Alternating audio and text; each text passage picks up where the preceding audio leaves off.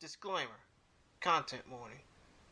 This podcast contains views of violence, strong language, and strong situations, some of which may not be suitable for those under the age of 18 or with soft listening habits. Listener discretion is strongly advised. The Focus Fights audio podcast contains the expressed opinion of J. Christian Gary and whoever he may have hosting the show with him, or whoever may take the place of Mr. Gary on behalf of him. Their words are of theirs and theirs alone and do not necessarily reflect the views of Focus Fights or any entities mentioned for fear of lost opportunities or future endeavorment in whole or in part in the present or in the future. Any questions, comments, or concerns about this podcast can be referred to via DM on Twitter, Facebook, or Instagram at Focus Fights, or via email at focusfights@gmail.com. All the fighters mentioned on this show and or any guests that the host may have on are trained professional fighters, wrestlers, and combatants. And while we cannot speak for them, we should advise you, the listener, to not try any of the hits, holds, or moves seen in professional combat sports at home, school, or anywhere sans adult supervision for fear of potential injury and or death. With that in mind, we thank you for your patience, and we hope you enjoy this podcast.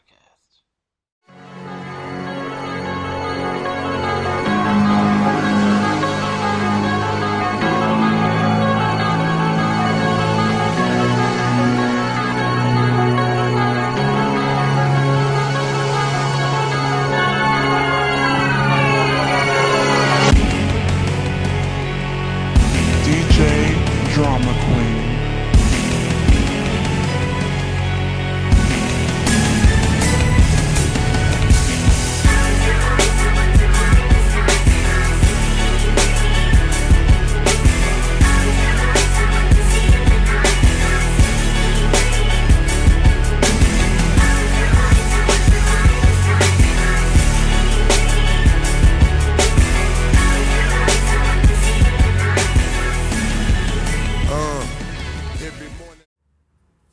Hey y'all, even though I have a big interview to get set for on the YouTube channel next week with one of the big names who will be fighting on the upcoming Rising 45 New Year's Eve card, I just wanted to put this episode out because I read this article on Beyond Kickboxing's website about Lion Fight.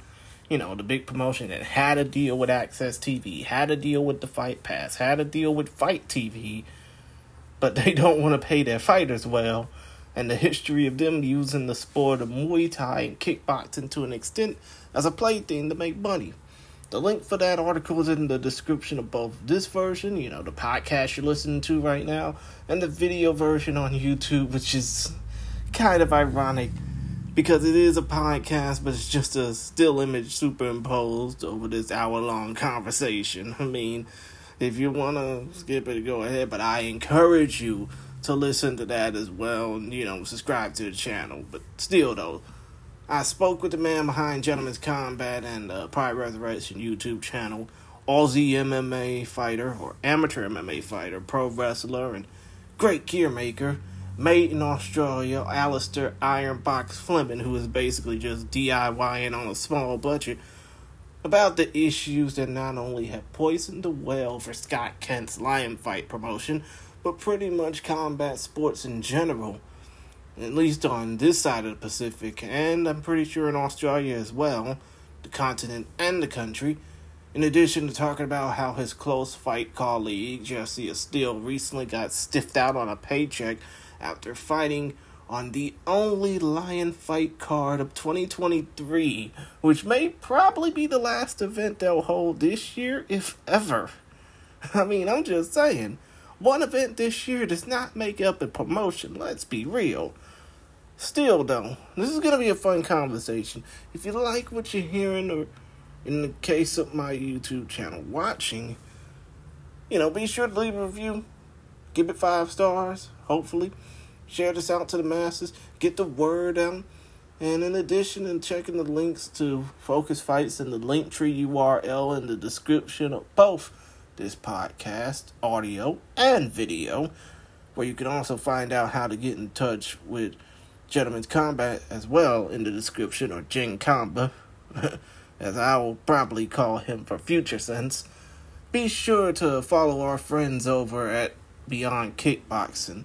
Their links will be in the description of this podcast below, and they really love and support the art of kickboxing and the art of the eight limbs known as Muay Thai, and just want to see both of them grow, even though it's not getting any publicity or major, airplay, television airplay in North America. I mean, you could even say streaming airplay as well.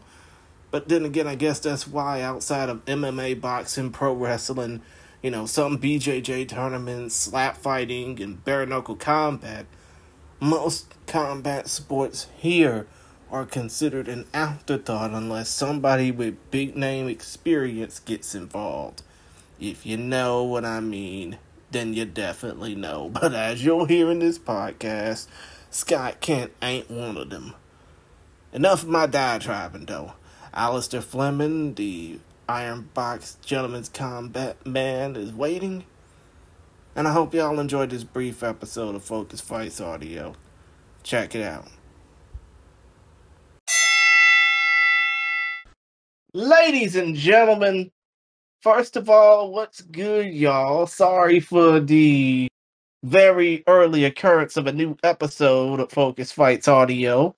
But still, though, when there's stories hitting the airwaves or stories hitting the mainframe about fighters getting stiffed, and that person just so happens to be somebody who knows somebody that I know, we have to talk about it. So yeah, this is a very special edition of Focus Fights Audio, and I got my good friend Gentleman's Combat, aka Alistair Fleming, looking to talk to us about a fighter who is close to him that ended up getting stiffed by the soon-to-be dead, pretty much rotting out from the corpse lion fight promotion. Mr. Fleming, can you please introduce yourself to the good people of my audience? Hello, ladies and gentlemen. My name is Alistair Fleming. I am an amateur fighter, professional wrestler, maker of high-quality martial arts and professional wrestling gear. And back when I was living in Orange, I was training with a guy called Jesse Astle. And Jesse Astle has gone on to great things. And he recently fought for the Lion Fight promotion for their World's Muay Thai Championship. And to fucking release spoilers, to jump right into it, he has not been paid what he has been owed for that fight. And, it is kind of crazy that you mention it, because, like you said, he hasn't been paid for the fight. But Lion Fight has been around since 2010. And they have a history of not paying their fighters. They actually have a history of using bounce checks to cover for fighters. And right now I'm basically looking at the Beyond Kickboxing article about it, and it's really sad that this promotion has been around for 13 years, and they've basically been getting away with stiffing fighters left, right, and center. I mean, would you say that your friend Jesse Steele was just, I wouldn't say naive, but did he even know about Lion Fight's history before going to fight for them? I think it's been sort of an open secret in the Muay Thai world. And we're out here, miles and miles away in Australia. So there's no one in our ear telling us, oh, you've got to fight with X. By the way, make sure you get paid before you leave the building because, we're not in the same country. Whereas I gather that Scott Kent, the promoter of Lion Fight, has been churning through his reputation in the States. And yeah, it has been sort of a pattern of behavior. So for those that are on Instagram, and if ever you search Muay Thai, one of the first guys that's going to pop up is Liam Harrison. And so he recently said that it took Lion Fight 3 months to cover his pay. And that was, back when the promotion was actually somewhat reputable.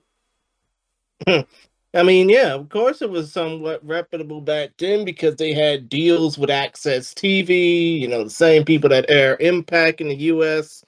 They basically had all this fanfare because they had guys like Smoking Joe Nottawood and Yardson Clyde Fairtex fight for them.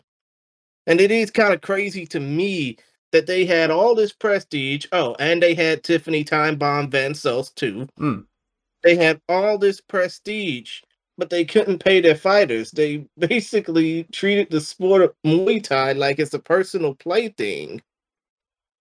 I think I'm gonna play amateur psychologist here, but I Okay. think there is, especially in I wouldn't say especially in combat sports, but in combat sports and just in business in general, there's been this fetishization of the Silicon Valley method of faking it until you're making it, of, just trying Mm-hmm. to stay ahead of your debts, and then one day it's all going to come together. One day you'll be worth $1 billion. One day it's all going to magically happen for you.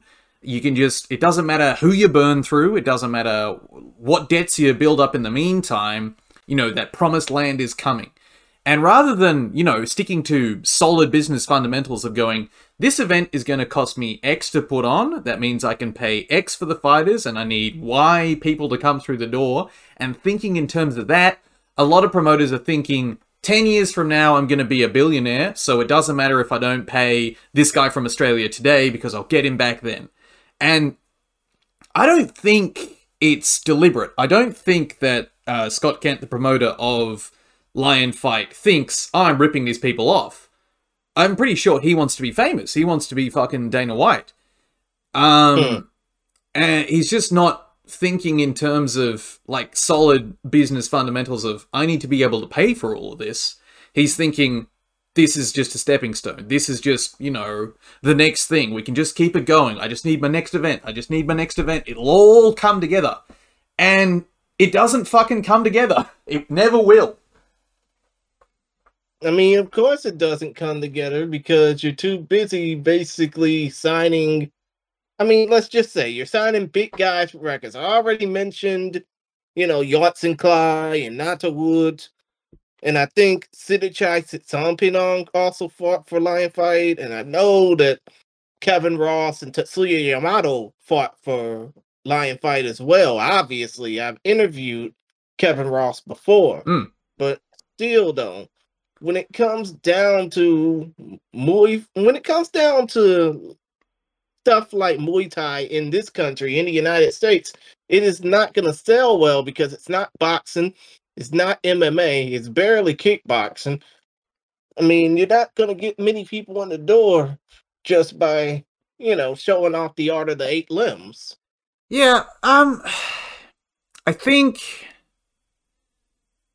I think you can promote combat sports very well. I think that if you know the area you're getting into, if you know how, Mm-hmm. like, where you need to put up your posters, what gyms you need to talk to, you can sell out a combat sport event and pay everyone, like, a reasonable amount.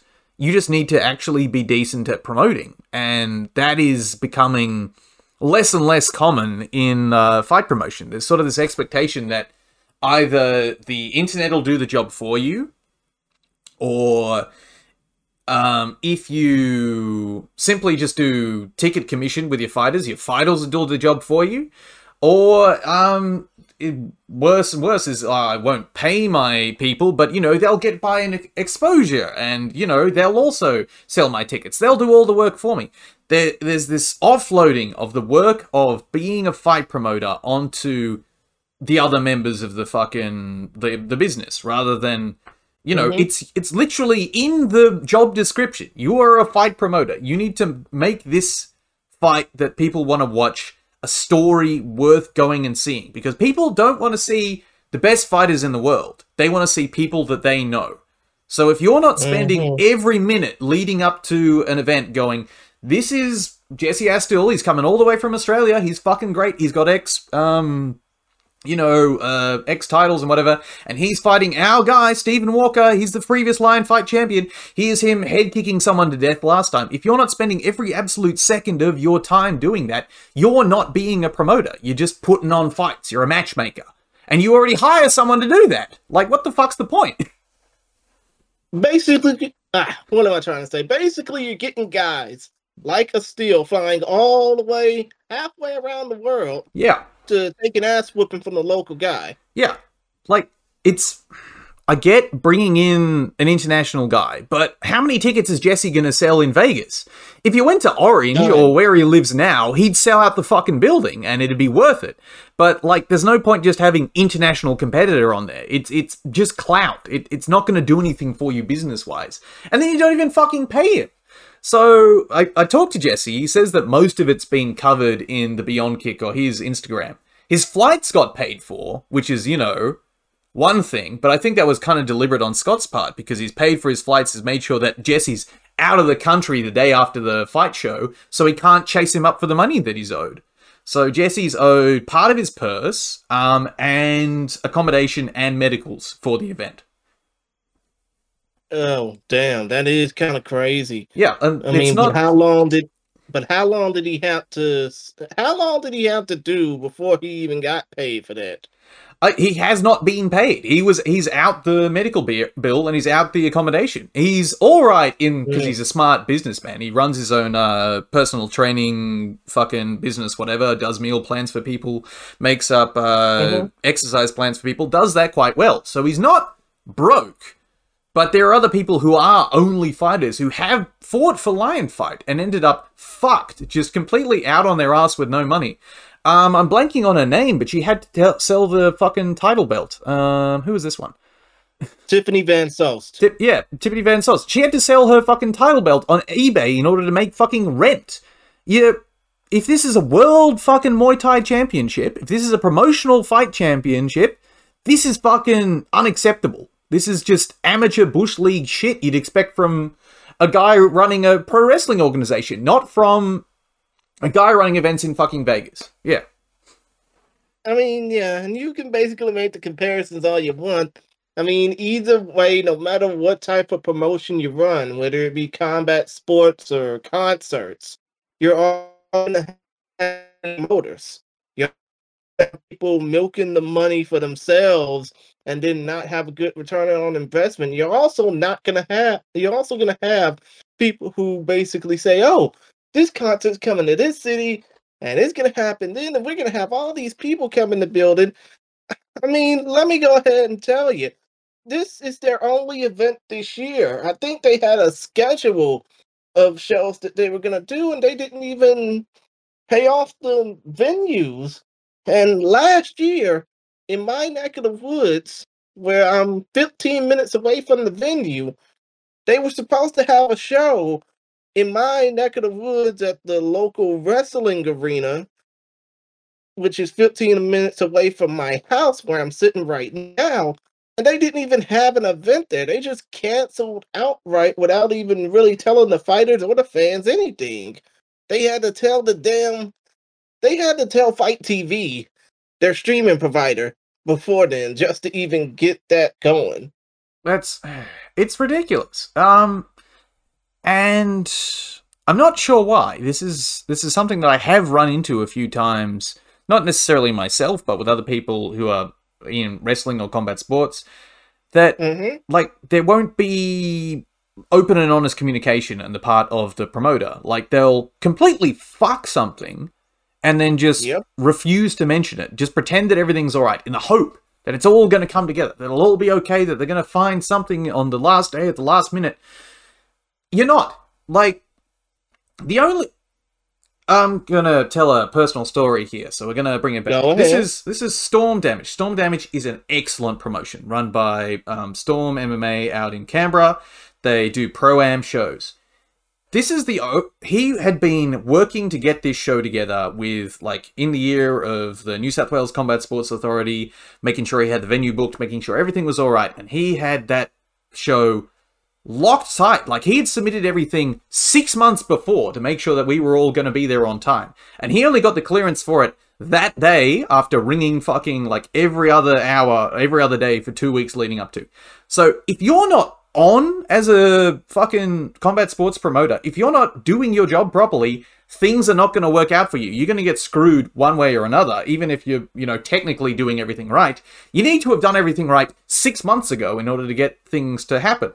We were actually running the same night as another promotion, which was Brace. Now, Brace used to be a big deal in Australia. They were on Channel 10 at, like, 1 p.m., 1 in the morning, but it was still national TV. You could still watch MMA on your fucking terrestrial television and sit down. That was like a big deal.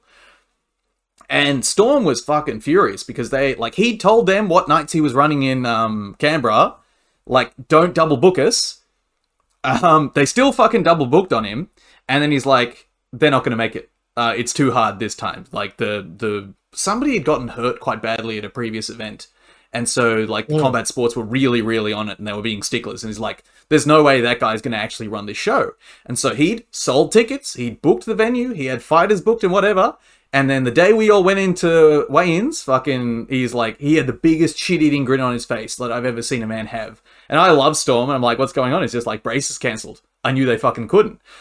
Because even if you're doing everything right, in inverted commas, it's still hard to run fucking combat sport events. And there's too many people who are in here with dreams of being Vince McMahon or fucking Dana White who don't understand, like, the expertise required to actually run an event, don't have the organizational fucking acumen to run an event, and then even if you have those two, like, then they're fucking grifters like Scott Kent, who aren't paying everybody. Exactly. And I mean, I'm basically looking at this right now on Instagram from the guy that fought Jesse Steele, Steve Stop Sleeping or Put Him to Sleep Walker. And he basically said he had to quit because Lion Fight didn't pay him.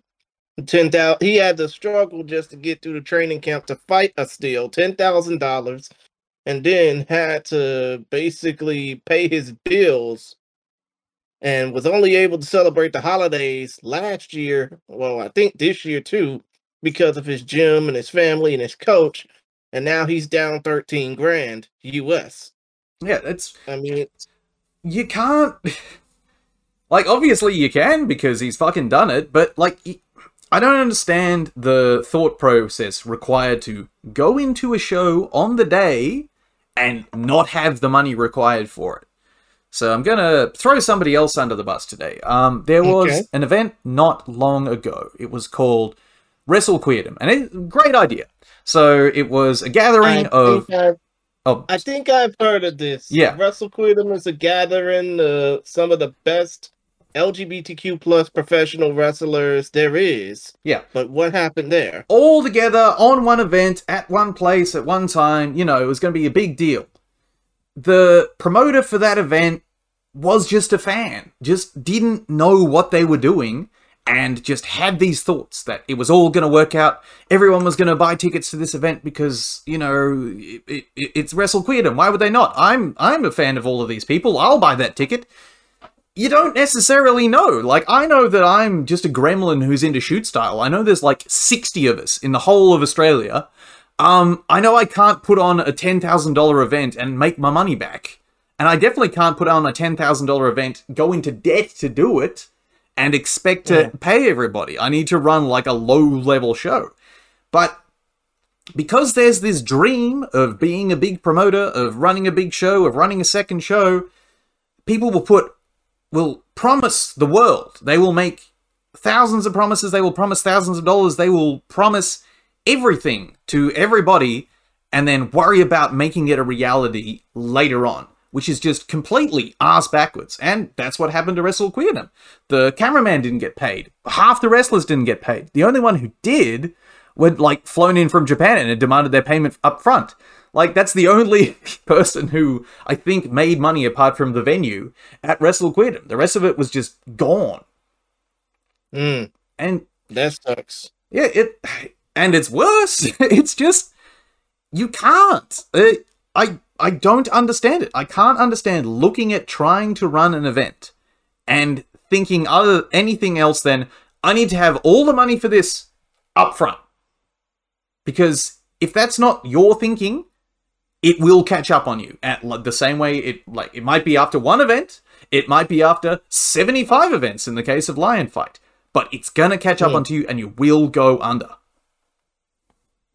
And I mean, and when it comes down to Wrestle Queerdom, I mean, I have respect for those can really go out and showcase themselves to the world to prove, hey, We just want to be accepted just like everybody else. But there are some promotions that just have all-in dreams with a Heroes of Wrestling budget. Now, I'm pretty sure you remember the Heroes of Wrestling pay-per-view from like 25 years ago, right? They don't even have the Heroes of Wrestling budget. They don't have the money. There's not even that level of, like, dollars lying around. Heroes of Wrestling, I think everybody managed to get out of the building with their purse.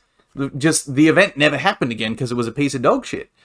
But you need to build. Like, if you're coming into wrestling, wrestling's fucking easy. You can rent a bingo hall for $75, find 5 local guys, run a 4-man tournament and a fucking tag team, and then there you go. You put on an event. You can run it on mats. You can do it cheaply. You can still pay everybody, as long as you're willing to start small and accept what you are. It is the delusions of grandeur, the idea that your event's going to be the best event straight out of the gate, rather than understanding that the UFC wasn't the UFC when it first started. It was, an investment. It was an infomercial. Fucking Hoyron and Art Davey had a good amount of money lying around. Like, do you think that Hoyron Gracie actually paid Hoist that $50,000? Or do you think he just let him live in his house? Now, you're talking about the first UFC event. Yeah, that first one. By the way, happened 30 years ago. Exactly. So, like, think about it. If you're Hoyron Gracie, and the guy who won your event that you put on is your little nephew, are you going to pay that guy the $50,000 that it was on the big check? Mm-hmm. Absolutely not. Right. Yeah, so, like, even Hoyron, he knew what he was doing. He'd set that up so that Hoist would win. You don't have to pay Hoist, he's family. The thing is, like, you'll get that in fight promotions. You'll get that in wrestling promotions. They will create the illusion of family, that you're all a family here, you're all going to look out for each other. That's just an excuse to exploit you, to take stuff away. Oh, you wouldn't hold me up for this money? We're a family here. You understand that I'm having a hard time putting everything together. I gave you great opportunities to go out there and show your stuff. We're family. It's just these excuses and upon excuses by promoters to fuck over the people who put on their show. Because if there's no fighters, if there's no wrestlers, if there's no musicians, there is no show. And they're not necessarily the first people that will get left behind, but they're the easiest ones too. Because they don't have money for lawyers. I'm not going to go to fucking small claims court over the $30 I got stiffed the other week. Like, and but we'll get into some more of that later. But it's usually amounts that are small enough for it not to be worthwhile chasing, or the person's too broke to chase you up. So they're easy to rip off. Right, of course. And I mean, come to think of it, we talk about budgets. I mean, come to think of it, what am I trying to say? You obviously remember the hype and the build-up and the prestige behind the match last year in Japan, right? Yeah. Yeah, that was the... I mean... Oh, continue. Mm-hmm. That was... I mean, it took basically 3 different promotions, Rise, and K1, and Shootboxing to an extent. But those 4 promotions basically had to put everything together just to make sure this event wasn't doomed to fail. I mean, they did everything they could except distribute it out to folks around the world, but it was still a success. Did the match get fucked over by Sakaki Bara's Yakuza connections? Was that the one that had to get transferred over to Fight TV at the last notice? Yes, but even Fight TV didn't want that. Oh yeah, that had to get swapped over, and then they found a way to make half decent money from the pay-per-view. But even then, like, it's still the same nonsense. It's still people just have their dicks in combat sports for no reason. Like, in Japan, there is always that question about whether or not the event that you're going to is run by, you know, a member of the fucking Miyazaki Gumi or whatever it is, you know, whichever family is controlling that part of Tokyo. I remember, so one, obviously, Pride was under the thumb of the Yakuza for such a amount of time, which led to their eventual destruction because of their treatment of Fedor's and Mirko Krokop's manager. But I remember Rion Fujiwara. So he is a Australian wrestler, shoot name Rion McAvoy. He wrestles for Glate, and shows up elsewhere. He had a match with Yoshiaki Fujiwara where Fujiwara, like, bestowed upon him the name. He has this lovely little blog series, called Rion's Writings, where he talks about sort of some Japanese history from the view of a West, and then talking about his original wrestling promotion that he came up in under Tajiri. Tajiri didn't know, but like their investor was called Wrestling New Classic, right? Potentially. Give me a second. I'll have a little look if I can find it. Rion. It was called Smash at first, then called Wrestling New Classic. Yeah. That was, for a while, there was like a money mark behind that. So someone who just loves wrestling, just throwing money at it, expecting that at some point it's going to give the money back. It never did, because it's wrestling. Eventually, that person dropped out and stopped paying Tajiri money. And so Tajiri is looking for another investor. And then someone in the same building as their school starts sort of paying for events or giving them money to pay extra events. And then Rion got hired as a translator for a businessman. So he goes to meet this businessman, and he goes, hold on, I'm at the same building where my wrestling school is. What the fuck's going on? Goes upstairs and just walks straight into this Yakuza office because he sees the guy and he's seen his picture in newspapers. And he's like, oh, this is the guy that's now owns our wrestling organization. Fuck. So eventually they got out of that business deal, you know, and Tajiri didn't get stabbed with a piss-soaked knife, thankfully. But, like, combat sports, it's either an idiot who doesn't know what they're doing, it's a fighter who barely knows what they're doing and has no money, which is the case of Storm and most of the promotions in Australia. And then, or it's, you know, organized crime. And the reason kickboxing used to be huge in Australia. It used to be a huge deal after, like, we had a lot of guys have great success in K1. So we had Sam Greco, I'm blanking on names here, Stan the Man Longdonitis. Yeah. Adam Watt, and all of those guys went over to K1. And they, Peter Graham sort of later in that period, but still sort of the same thing. And we started having bigger and bigger kickboxing events in Australia. And, you know, it was a really good deal until there was... Come to think of it, wasn't Mark Hunt also a big star in Australia? Or is it because of the fact that he's a Kiwi New Zealander? We do that. We steal anybody of talent from New Zealand, we sort of claim as our own, like, you know, on the world stage. If you put us, like, in the room with an Australian and a New Zealander in the room, walk away, come back 10 minutes later, you know, we'll be fist fighting, put an Australian and New Zealander and anybody else in the room, we'll have beaten up that guy. That's sort of what goes on. Yeah. I mean, come to think of it, I'm surprised that Michael Schiavello got out of those things unscathed. Exactly. But, well, he almost didn't. So there was an event that was called the Ballroom Blitz. And I think it was 2006. Give me a second. Ballroom Blitz. Australian kickboxing. 2006. Alrighty. That event had significant underground fucking bikey connections. And so they paid for this thing to go on. They had, like, had their favorite fighter on that show. And then people from a rival bikey gang rocked up. And 5 people got taken to the hospital, like, either shot or stabbed. And $40,000 worth of damage got done to the event. Like, event premises.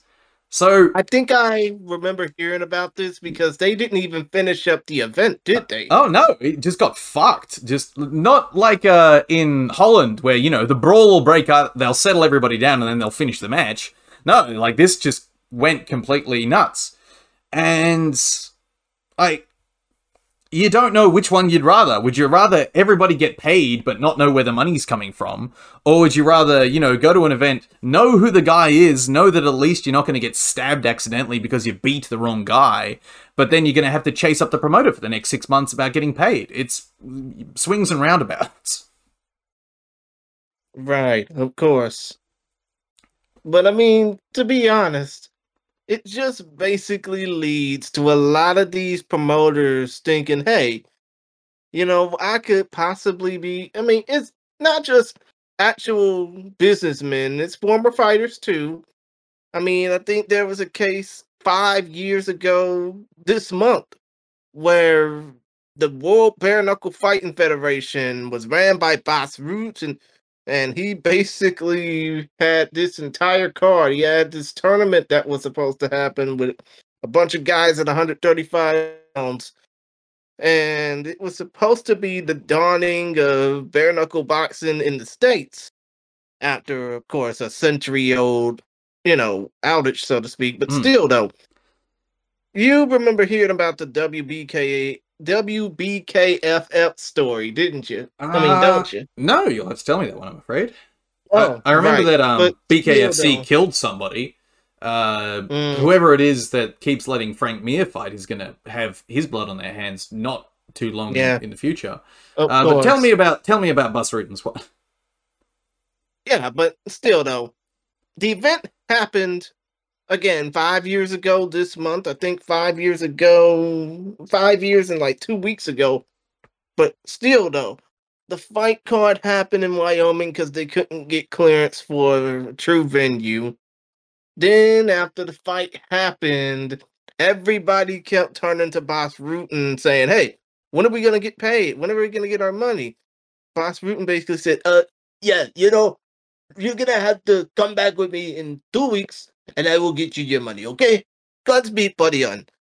And basically all this chaos happened. The promoter, Thomas Stankiewicz, ended up getting time behind bars for a $2.4 million fraud scheme. Ah, And yes, and what's worse, the management team of Phil Baroni, who, by the way, is now a convicted felon because he murdered his wife in Mexico, but mm, still, though, the team for Phil Baroni basically complained on one of the videos of this very, I mean, basically one of the first couple of videos of Focus Fights on YouTube is a video, an interview video with the people behind Future Legend talking about why Phil Baroni hadn't got paid. hmm.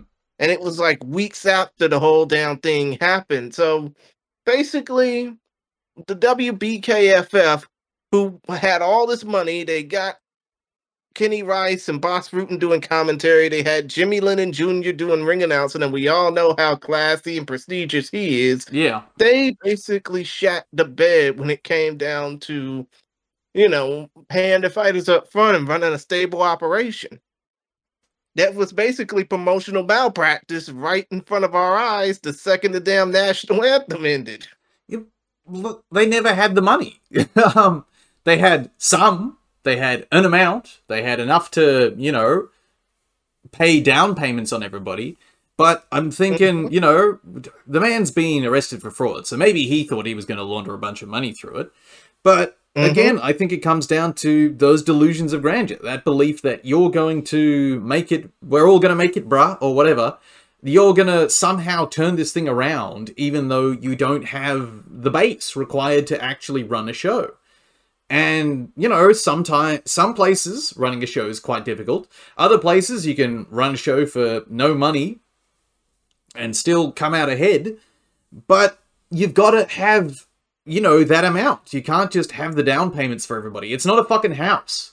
You can't pay 5% now and then put yourself in debt for 20 years. You have to be able to actually afford the event that you're going to run. Otherwise, there will be a tragedy. Whether or not it's on your first one, yeah, like I said, event 1, event 75, it's always going to come back on you. And I mean, come to think of it, you did mention that BKFC killed a guy in the ring. I mean, do you remember exactly who that was? God, BKFC death.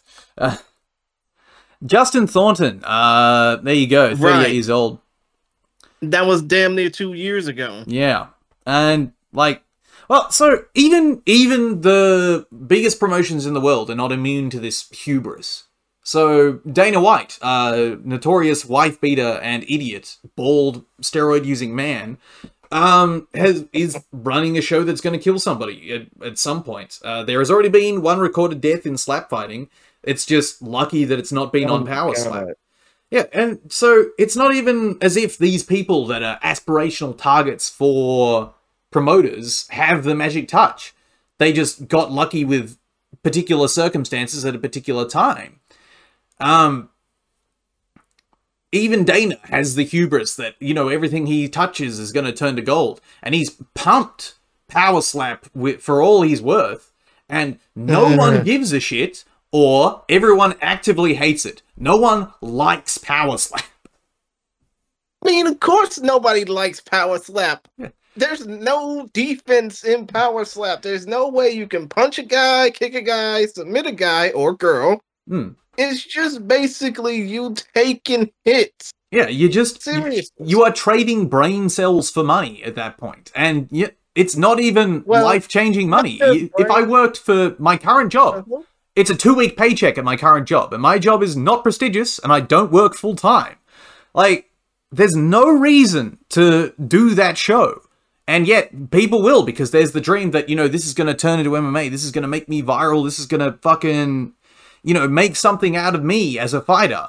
It never will. It will just take away, you know, memories of your childhood.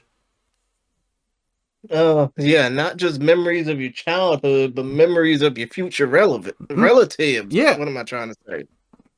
It's basically, I mean, slap fighting in a way, it's just a pipeline to dementia and potentially CTE. Yeah, it's ridiculous. But, you know, that won't stop Dana from holding up that BKFC death and going, oh, look, this will never happen in the UFC. It is a miracle that people have not died in the UFC. There has been promotional malpractice there fucking top to bottom, and it's getting worse. And, you know, I could go on an hour-long rant about the watering down of the product and the fact that they're not paying people what an MMA fighter is worth at that level. But mind you, I've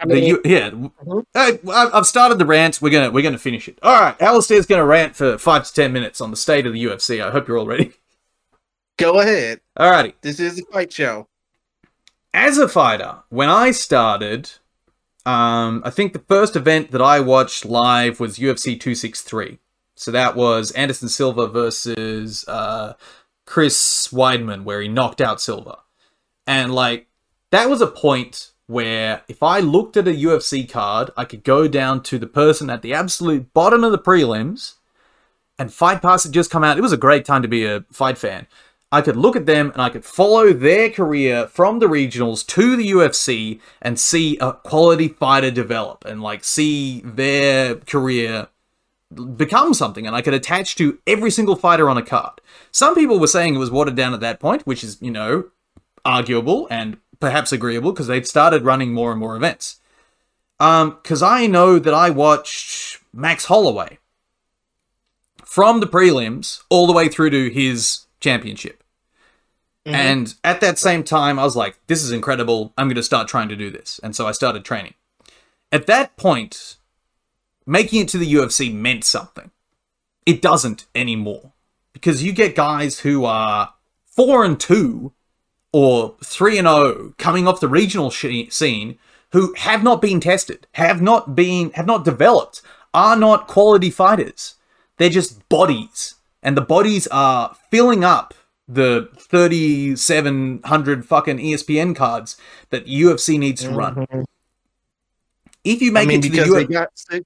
They got 600 bodies on record on their roster, and that's not including just the top guys. It's including guys that they either plucked from the regional scene here or around in the US or around the world, or they basically stole them so other promotions like a Ryzen, like a Bellator, like ONE FC. Well, I wouldn't say Bellator anymore because it's dead Bellator now. Rip Bellator. yeah.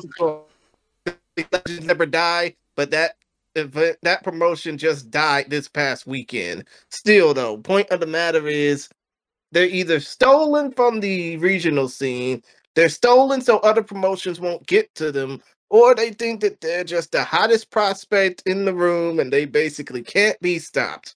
But even then, even the hot inverted commas prospects haven't developed. A hot prospect, 4 years ago was Chris Weidman. He was coming in at like 9-0 off the regionals, and he'd beaten Uriah Hall by this point. Like, he was a big fucking deal when he came into the UFC. No one's a big deal anymore. You come in and you're just another guy, and there's no chance to...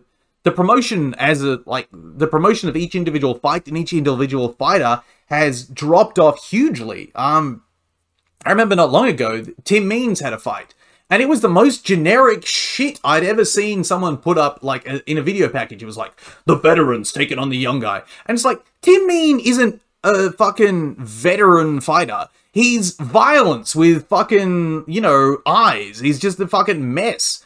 The fact that they didn't put footage of just Tim Means trying to elbow people to death and go, this is why you need to watch that fight.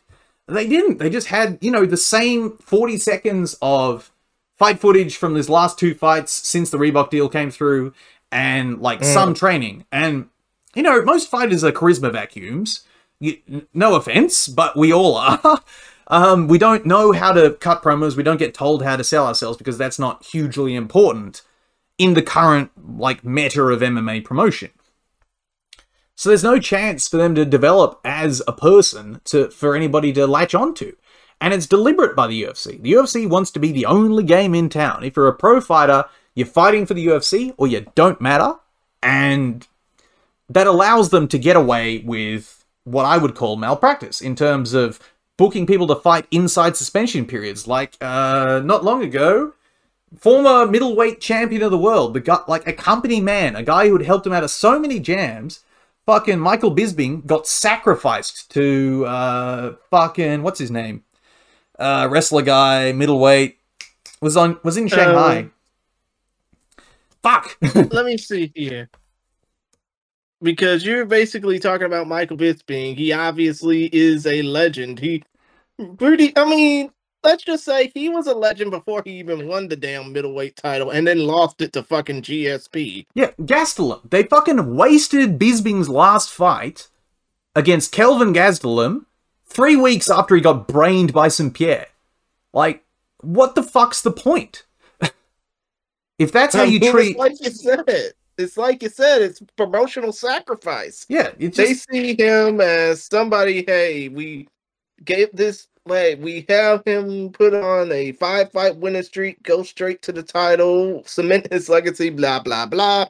Here, lose to George St. Pierre, and then we'll call you back in 3 weeks to fly halfway to China to lose to Gastelum, who hasn't meant shit in, the last 8 years that he's been with the roster, and 10 years, really? Yeah, he hasn't done anything with it. They just wasted him for no reason. Like, who's he lost to? Adesanya, Till, Hermanson, Whitaker, Cannonier. So he's not losing against bad guys, but, like, what was the point of it? Why would you waste Bisping's last fight that way? Why would you burn him out for no reason? And because there's that dream, because there's the dream of make it to the UFC, make it all the way to the championship, you're going to be famous, you're going to have fucking Conor McGregor money. Everybody who fights has exception bias. They think they're going to be that 1%. They think they're going to be that world champ that's going to go all the way to the top.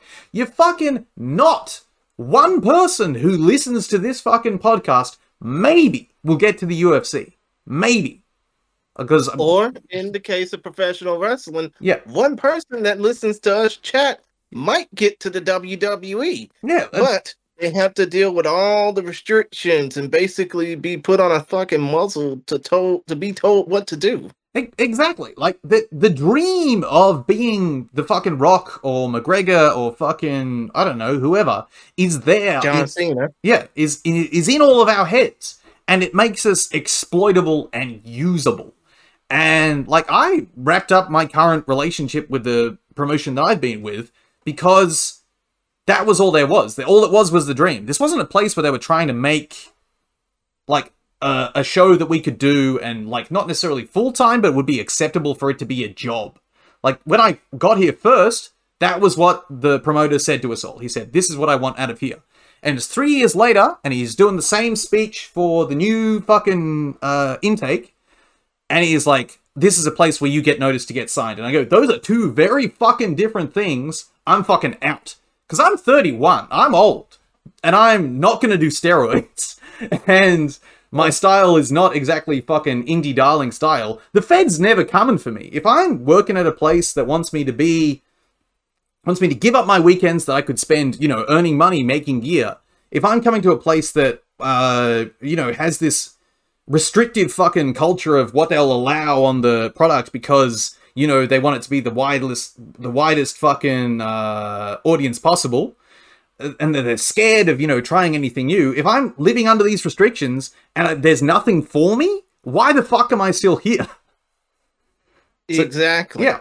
And I mean, I know what you mean. I just turned 31 a couple of weeks ago myself as of the time of this recording. I mean, being past the age of 30 is not really good for physical awareness. I mean, shit, I'm 5'3", 170 pounds. How much fucking physical awareness do you think I got? Yeah. Like, and But so still, though, yeah, it's easy. It's easy to fucking get in a young guy's ear and blow him up and say he's going to be the fucking greatest thing in the world, and then use that to not pay him what he's worth, not pay him what he's doing for you. You can see it with a lot of fighters, you can see it with a lot of wrestlers. They'll get gassed up by everybody, and then they won't get fucking paid. But because it's the dream... come to think of it, yeah, you can also see that with boxing too, yeah. right? Boxers... I mean, you've been seeing that with boxing for decades. Yeah. Boxers, wrestlers, musicians, everybody. It's all... The dream is there, and the fucking people at the top who no longer have that dream, but understand that's the carrot on the stick that they need to keep you around. Because if you don't, you all get together and you all think, hold on, I'm being asked to do this like a job, but I have to work full time in order to do it. Those two things don't weigh up together. If I'm putting in full-time hours for fucking hobby pay, what the fuck am I doing? Let alone hobby pay. Yeah, you're basically wasting time trying to play. I mean, I wouldn't say human chess with somebody. You're basically wasting your time swapping brain cells with somebody for nothing. Yeah. And it's not... If that's all there is for you, if the only thing that you've got is that dream of being the fucking biggest guy in the whole world, and you're not getting anything now, you're being taken for a ride. I mean that 100%. You need to be getting what you're worth. And you can see that with... So we'll talk about some good promotion now. The current gym that I train martial arts at is Australian Top Team, and the guys who run the Australian Top Team are Suman and Ashkan Mokhtarian. Both of those guys made it to the UFC, didn't do great, but they're still excellent fighters. They still beat the piss out of, you know, 99.9% of the humans on the world. They made it to the UFC when it kind of meant something. They run a show called Urban Fight Night. Now, when I fought for Urban, we both knew what we were getting into. This was back when I was living in Orange. I knew that they were trying to kill me to pump up their guys. They knew that they were trying to kill me to pump up their guys. But they'd still get me, they'd still sort me out. They said, you know, if you sell tickets, you can get commission. If you're coming up on this short notice fight, there's going to be a hotel room for you here. We're going to pay your fuel. We're going to do all this stuff that we're technically not allowed to do because it's an amateur show, but we're still going to do it for you because we understand that you need to get something out of this other than fucking brain damage. And this is, you know, amateur fighting, which is still... You know, there's still that level of exploitation, but I do believe it is important as a developmental tool. And so, while, you know, I'm going in there against fucking Tennessee Atuate, who, after he beat me, went and fought a fucking stadium champ in Thailand and beat him in less time it took him to beat me, and I was just some cunt from Orange. You know, we all know what's going on there. They're trying to, you know, they're pumping up his record with some dude they found in Orange. I still did way better than I was supposed to. We all knew what was going on. Everybody understood.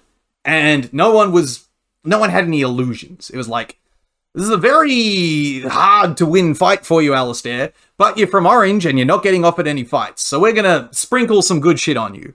you know, we're going to make sure that you're taken care of.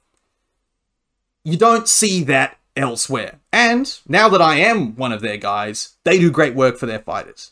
If they're running an urban show, you know who everybody is, and all of their fighters are fucking sponsored by businesses. Fucking one of the guys, Fahud Kaltabar, just got picked up by fucking Lululemon. He's a fucking brand ambassador for them. So he goes around wearing fucking tights and whatever.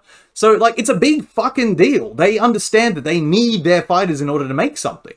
Because this is where they came from. They understand what you want out of it. And all of those guys at ATT have the dream to get into the UFC. But they're getting something now. They're getting enough to make it worthwhile, and they're not just being dragged along by the carrot on the stick.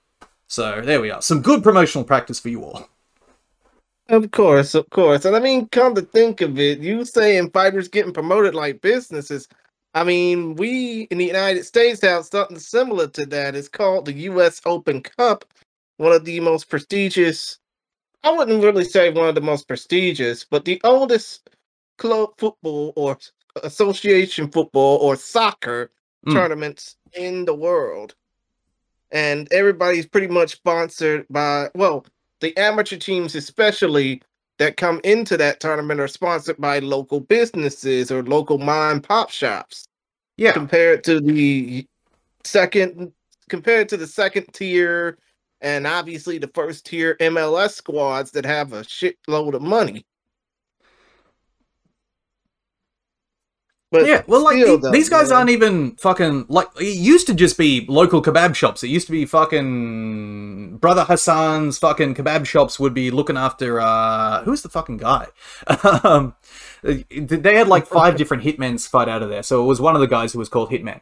That was how it used to be, but they've gone on and they built from a little show that was to get their guys fights, to build up and put them onto bigger shows, to one of the biggest in the country because they always had the money. They always had the money, they always had the sponsors, they were looking after their fighters, and they built them up. And that's how you fucking do it. As a, like, if you don't have venture capital to burn the way that fucking 1FC does, you need to be fundamental. Yeah. Don't even get me fucking started on that championship. So yeah, even one championship isn't making money. So either fucking Chatri Sichongdong is some sort of based communist who's burning venture capital deliberately, or he's running a fucking money laundering scheme. Either or, everybody's getting paid. And that's the only, like, if you want to be the UFC, fucking go out to Silicon Valley and find some fucking idiot who's dreaming of running a big show. Don't try and run the big show out of your own pocket, fucking, and based on fucking down payments and hoping that you're going to sell enough tickets, because you will not be able to spend enough to outcompete the UFC. No one's going to fucking come to your show. No one knows who you are. They come to places that they know. So you've got to run a show that no one's going to come to. Like, just enough people. Just enough to make that money back, run the next one, and a little bit more, and a little bit more, and build it up. You can't expect it all in one go. I see, of course. Or find someone to co-promote with. So, back to Wrestle Queerdom. Effie runs the Big Gay Brunch, which is what Wrestle Queerdom was, except it's been going for 4 years. Effie doesn't pay for it all himself, but he gets his name on it, and he co-promotes it with GCW, a place that is fucking set up and actually knows what they're doing in terms of running events. They have the expertise. They know what they're doing. They understand, like, how to sell tickets to that particular crowd. And it works. It's a great, very successful show. Yeah, of course it's great, because it basically is a part of something called The Collective. Yeah. For WrestleMania weekend, where they have a bunch of great shows. Obviously, Josh Barnett's Bloodsport. For me, I always get hyped up when For the Culture happens. And then you got Joey Janela's Spring Break event, and that's supposed to be the highlight of the weekend. Yeah. Well, like, the highlight in the case of some weird shit happening. Yeah. But a highlight nonetheless. And you can do this. It is possible to run these shows. but it's not going to happen fucking overnight. You need to build up to something.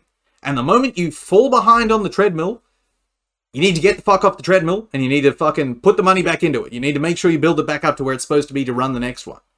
If you try and keep running on that treadmill, try and keeping, like, just staying ahead a little bit of your debts, just staying a little bit ahead, you're gonna fall behind. There will be that fucking reckoning. And thankfully now, it's coming for Lion Fight. I think the culture of, like, mild silence, worry that you're gonna spend an opportunity at a big place, at a big notice, is, like, burnt out. It no longer has the social clout required to be like, just everyone relax, it'll all work out. Enough has gone wrong for them to start, you know, losing that reputation. And I think we need to hit that fucking threshold of people not being scared to, just not scared of burning their own opportunities when they call out promoters on shitty fucking behavior. Mm-hmm. Like, that needs to hit a lot earlier in the mind of all fighters. But the problem is, fighters are fucking staunchly individual. We're never getting the fighties here. It's never happening. Right, of course. So, And I mean, come to think of it, I mean, we're getting close to an hour just talking to one another. So, you know, if you were to say one thing to Scott Kent of Lion Fight, what would it be? And if, in the case that Lion Fight does die out because of all this promotional malpractice they're doing, what would be the one thing you would say at the promotion's eulogy? so for one thing for Scott Kent, you owe tons of people a fuckload of money. Do not run another show. Do not try and get on the treadmill and get ahead of it. Go to work a fucking job. Go fucking be a banker or whatever it was you were before you did this. Sell your fucking car. Sell your fucking house and pay what you fucking owe. Because these people bled for you. And they do not have what you have. They do not have the fucking credit rating that lets them lend a fucking $1 million to rent out a building in Vegas. This is people's fucking lives that get thrown out. Jesse might not have been $5,000 away from disaster, but I know tons of fighters that are. So make this fucking right monetarily, because I do hope that no one ever trusts you to run a fucking show again. So sell what you own and pay the money back. Come to think of it, he owns the Fremont Street Experience, which is right on the Vegas Strip. So it's going to take a lot of people and a lot of backers to buy that thing off of him if he ends up messing up with Lion Fight, which he's already doing now. There you go. Sell fucking something. You have it. You don't need it. These people need rent and food. Fuck. As for the eulogy of Lion Fight, it's fucking, here lies another person who had dreams of being Vince McMahon. But you're not. Fucking Vince can't even be Vince anymore. Dana can't be Dana ever again. The fucking circumstances that birthed those two people will never happen again for anybody else. So you might as well settle for being somebody decent and somebody who runs a sustainable show. For the love of fucking God, have the money to run a show. Wow. And if you don't have the fucking money, don't run the fucking show. Exactly. Or if you're basically doing this just to be a hobby, don't run the show, because you're basically wasting everybody's time trying to make this hobby work. Yeah. I mean, you're not Cody Rhodes. You're not going to get 20,000 asses in the seats just off your name value alone and with the help of your friends. You're basically doing all you can just to survive. Yeah, and it's not really good in the bottom line for everybody trying to work with you. Yeah. Like, if you want to run it like a business, it has to be a business. It has to be fundamentally sound. There's some fucking weird brain cancer that we've all got with businesses where we're all thinking infinite growth. It just has to get bigger and bigger and bigger until it eats the whole universe, and then eventually it'll make money. It doesn't work. You need to have business fundamentals. I fucking make shorts. I make the shorts by spending less than I sell them for and working out how much I want to get paid an hour. That's fucking fundamentals. And, like, people look at me and they go, oh, you could get these made in Pakistan, you could get 1,000 made. And I'm like, yeah, I don't know 1,000 people who'll buy my fucking shorts. I know enough to make it worthwhile for me to do it. So I can run a small business. Just understand the size that you're actually capable of doing and keep to that until you have developed the skills or the connections or just the capital to do something else. But don't jump the fucking steps. You can't go 100 miles an hour. You have to go 1 first and then work your way up. There you go. I'm fucking sweaty. I started yelling a bit there. It's okay, dude. It's okay. You just needed to let it all out, so to speak. Now, considering the fact that you're a 4-4 amateur, and obviously Tapology still has you listed under the nickname Ironbox, I mean, I can't really talk to you about any future fights. No, not for a little while. My sort of time and focus has been spent on professional wrestling and getting my gear making off the ground, but any professional wrestling matches I have coming up that are actually like booked and not just you turned up and helped out, so here's a spot, will be announced on my fucking Twitter, which is at Gentleman's Combat, and then you stop there. So Gentleman's, no space, COMBA, finished. I mean, it's basically like saying combo, but instead of the O, you get the A at the end. Yeah, and then if you want to follow my Instagram, where you'll see nice pictures, or a 6-second video of me slapping another guy in the face, that's at IronBoxFighter, IronBoxFIGHTER, and again, everything that, you know, I'm doing will get announced there. Or, if you want to buy some very nice 2000 style Vale Tudo shorts, I am keen as fuck to actually make like an amount of these.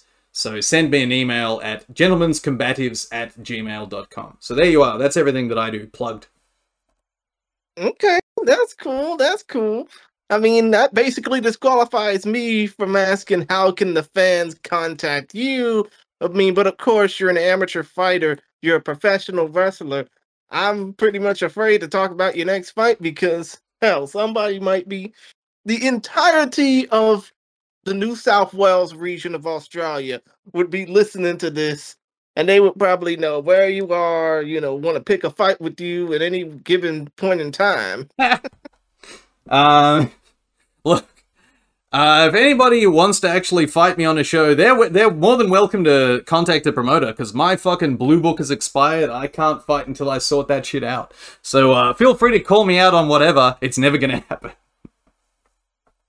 And come to think of it, one more thing. Is there any words of encouragement you would like to say to Jesse Steele just to keep his hopes going up? Because I know that, like Steele, a lot of fighters have been screwed over by Lion Fight. And, you know, it's Lion Fight's fault that they're basically getting shit canned.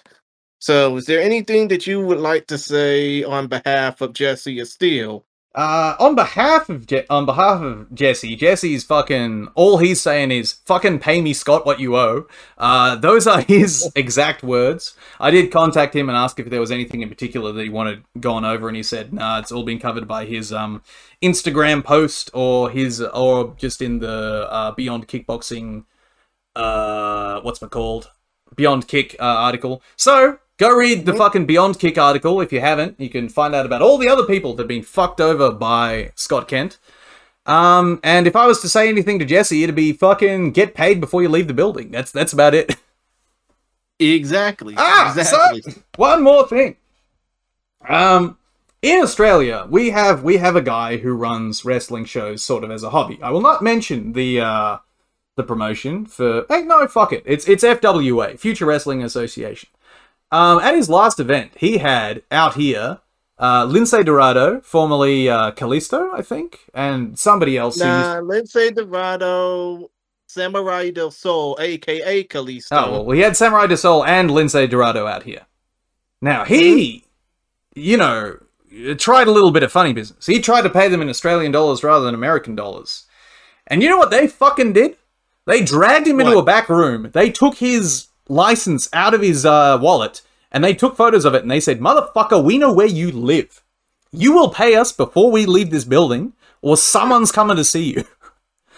Wow. They got paid.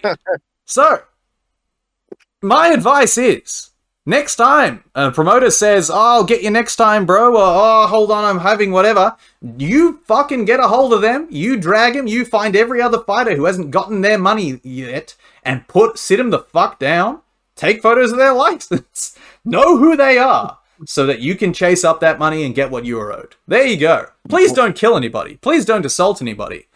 But, you know, make sure you know where to find them. Wow. Basically, they had to do like the old mobsters used to do in the movies and basically hold them up for everything they got. Yeah. Well, they got paid what they were owed.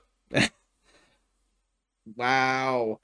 But other than that, if y'all want to check out the article, go to beyondkick.com, search for the fall of a lion fight, because let's face it, they're having a very big fall right now, and I'm not talking about the season either. And if you want to check out more of what we have over at Focus Fights, the Linktree page is in the Linktree. What the fuck am I trying to say? I have some issues with myself trying to speak sometimes, and I don't even know how to close out my own damn show. But yeah, you can check out the Linktree URL in the description. Other than that, I can just spell it out for you. linktr.ee/Focus Fights, and you can check out where you can find a podcast, or you can check us out on all forms of social media. You know, just basically listen to what we have, because, I mean, I'm not doing this just for clout. I'm doing this I'm not just doing this for clout to get noticed. I'm doing this to get people's stories out there. Oh, and also, if you want to follow me on Twitter and Instagram, I am at ChrisGary92 on Twitter, because I'm not calling it X. Fuck you, Elon Musk, you rat bastard. Fuck Elon. And yes, and I'm on Instagram at ChristianGary1992. I mean, if you want to send me DMs or just simply talk to me, I am all ears. I am all available 24/7, just as long as you don't basically try and catfish me or scam me. But other than that, Alistair Ironbox Fleming, or should I say Gentleman's Combat Alistair Fleming, thank you for joining me, and thank you for getting your story out there, man. I really appreciate it, and hopefully those following along with this whole lion fight saga can appreciate it too. Thank you very much for having me on. I have exactly zero clout myself, so the more people that know what to fucking do and what they're owed as, performers, the better, in my opinion. So, thank you very much. No problem.